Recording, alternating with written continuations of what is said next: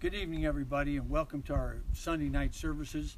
Last Sunday, our family decided to come to Rapid City, South Dakota, and we wanted to surprise everybody with a patriotic theme at Mount Rushmore.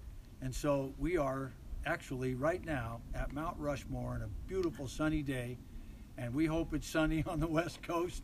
But we drove and drove and drove, and we finally got here last night. And so now we're going to have our evening service at Mount Rushmore, and I hope that you'd pay attention to the message and not to the sculpture behind me, otherwise you won't get it. But no, we're glad to have everybody, and I hope everybody's doing well. We can't get away very often, and so we decided to come and have our services here at Mount Rushmore. Welcome. Good to see everybody. We're going to bow for prayer, and I'll have a message for you tonight about the foundations. Let's ask God to bless. Father, bless now, I pray, the message to our hearts. We ask, Lord, that you'll speak to us in a way that you normally don't get to.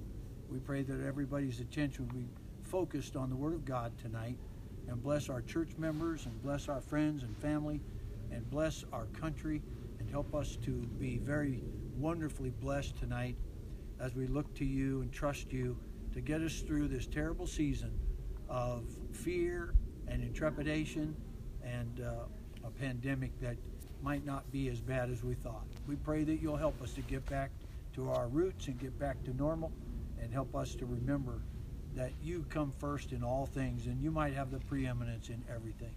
We ask this in Jesus' name, amen. Well, in our Bible, in 1 Peter, the Bible says clearly in chapter 2, if you'd like to follow along, it says in verse number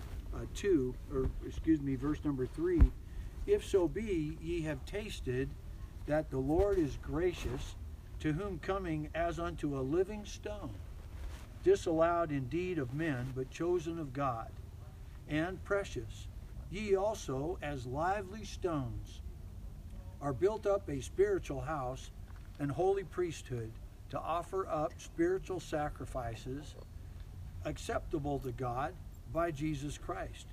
Wherefore also it is contained in the Scriptures, behold, I lay in Zion a chief cornerstone, elect, precious, and he that believeth on him shall not be confounded.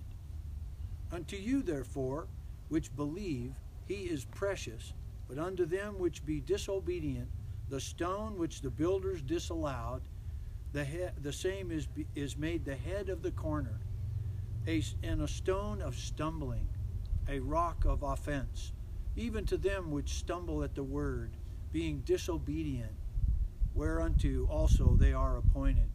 Behind me stands Mount Rushmore, finished in 1941. It took several crews of men hanging by ropes and blasting away, and what they did was still a monument to our freedom today. They worked so hard, and it took them so long, and you know, it still stands to this day. But I dare say that what these men behind me stood for was not something that we should be ashamed of. They stood for principles that made our country great. And in the forefront, you'll see George Washington, who was a Christian, a man of God. And you see all the other three, of course. President Lincoln. What would our country be without his leadership during the Civil War? What would our country be, in fact, if Teddy Roosevelt had not, in fact, had parks like this reserved for our country? And then, of course, Thomas Jefferson, so instrumental in our Constitution. We have some great people, and I'm glad that these men and their likenesses are etched in this granite stone behind me. And I don't think it was something that was done on a whim. These men were great men, and their likenesses are in granite. And I believe God allowed our country to have them placed here as a reminder of what these men stood for. But you know, the stone that the builders rejected has become the head of the corner. And I believe that tonight we need to realize that these men stood for principles that our country is slowly but surely discarding in the trash heap of societal evolution. and communism and democracy and in the wrong way, and socialism. These men were strong men of God. And if you'll study their history and their biographies, you'll find that they're worthy of having their likenesses put on this mountain. Right now, this is what I just learned, is that Mount Rushmore stands about 5,700 feet above the sea level. And it's a wonderful thing when you look back. They face the plains of South Dakota. And by the way, it's a beautiful, beautiful day in a beautiful state. But we have to remember what these men stood for. Now, it is also said in Matthew chapter number 21, in verse 42, Jesus, he rebuked the men. And he said to them, "Did ye never read in the scriptures, the stone which the builders rejected, the same has become the head of the corner. This is the Lord's doing, and it is marvelous in our eyes." We have to remember tonight that Jesus knows that he's being rejected. But the very rejection of Christ Jesus and all that he stood for is not too much that we should misunderstand that. It's easy to understand. And it is also easy that the founding fathers of our country, who had principles that guided our nation, have their principles rejected as well. Jesus said that he would be rejected. Now, it says in verse 43, "Therefore I say I unto you, the kingdom of God shall be taken from you and given to a nation bringing forth the fruits thereof." I believe America was blessed because we held to the principles of the Bible, and our forefathers did not reject Jesus Christ. They loved the Bible. In fact, in our documents that founded our country, we are endowed by our Creator certain unalienable rights. And so if you'll look at the Constitution, you'll find that this was set in stone. You know, Moses, when he was in Mount Sinai, he went up to the mountain, Mount Sinai, and he received tablets of stone. And these principles were written in stone and given to Moses. He passed those down. And even Joshua, when he was crossing the river Jordan, was instructed by the Lord to go into the river and pick out 12 stones that he would set inside of the river. And then when they got on the banks of the Jordan River, they were instructed by the Lord to set up a monument, a stone monument for the freedoms that they had. Now, as we look in the Bible, we find that there is more to this than we realize.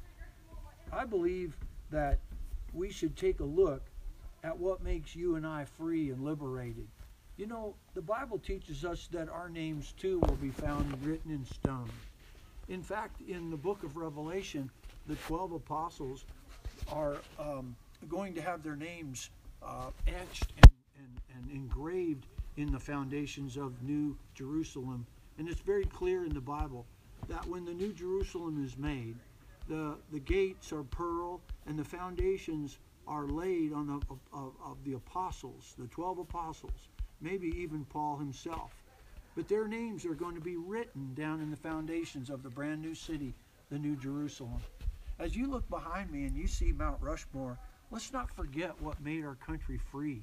As we said this morning, I'd rather be sick in the hospital than lose all of my liberties.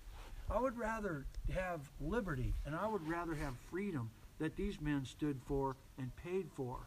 And not only these men, but many, many others, and great women, and great fantastic heroes of not only the faith, but military. We've had fantastic judges. And you know, the Bible says that as a nation turns their heart away from God, these kind of people will be taken away, and babes will rule over us, and silly women will rule over us, and children will be our oppressors, and we'll have to give all that was fortunate and great and precious to us. We'll have to give it away to countries that hate us. I say we go back to the founding fathers and look again at our history lessons and find out what Bible was it, and what book was it that gave us our freedoms. And I submit to you, it was this Bible that I hold in my hand. Now, one more scripture I think is interesting.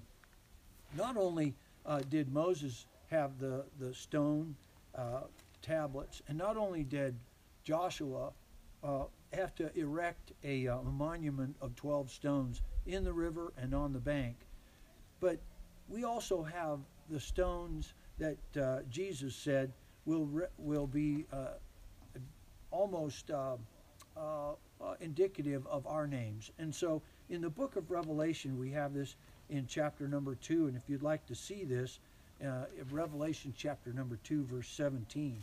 While Jesus is instructing the 7 churches of Revelation, he says here in chapter 2, verse 17, "He that hath an ear, let him hear what the Spirit saith unto the churches.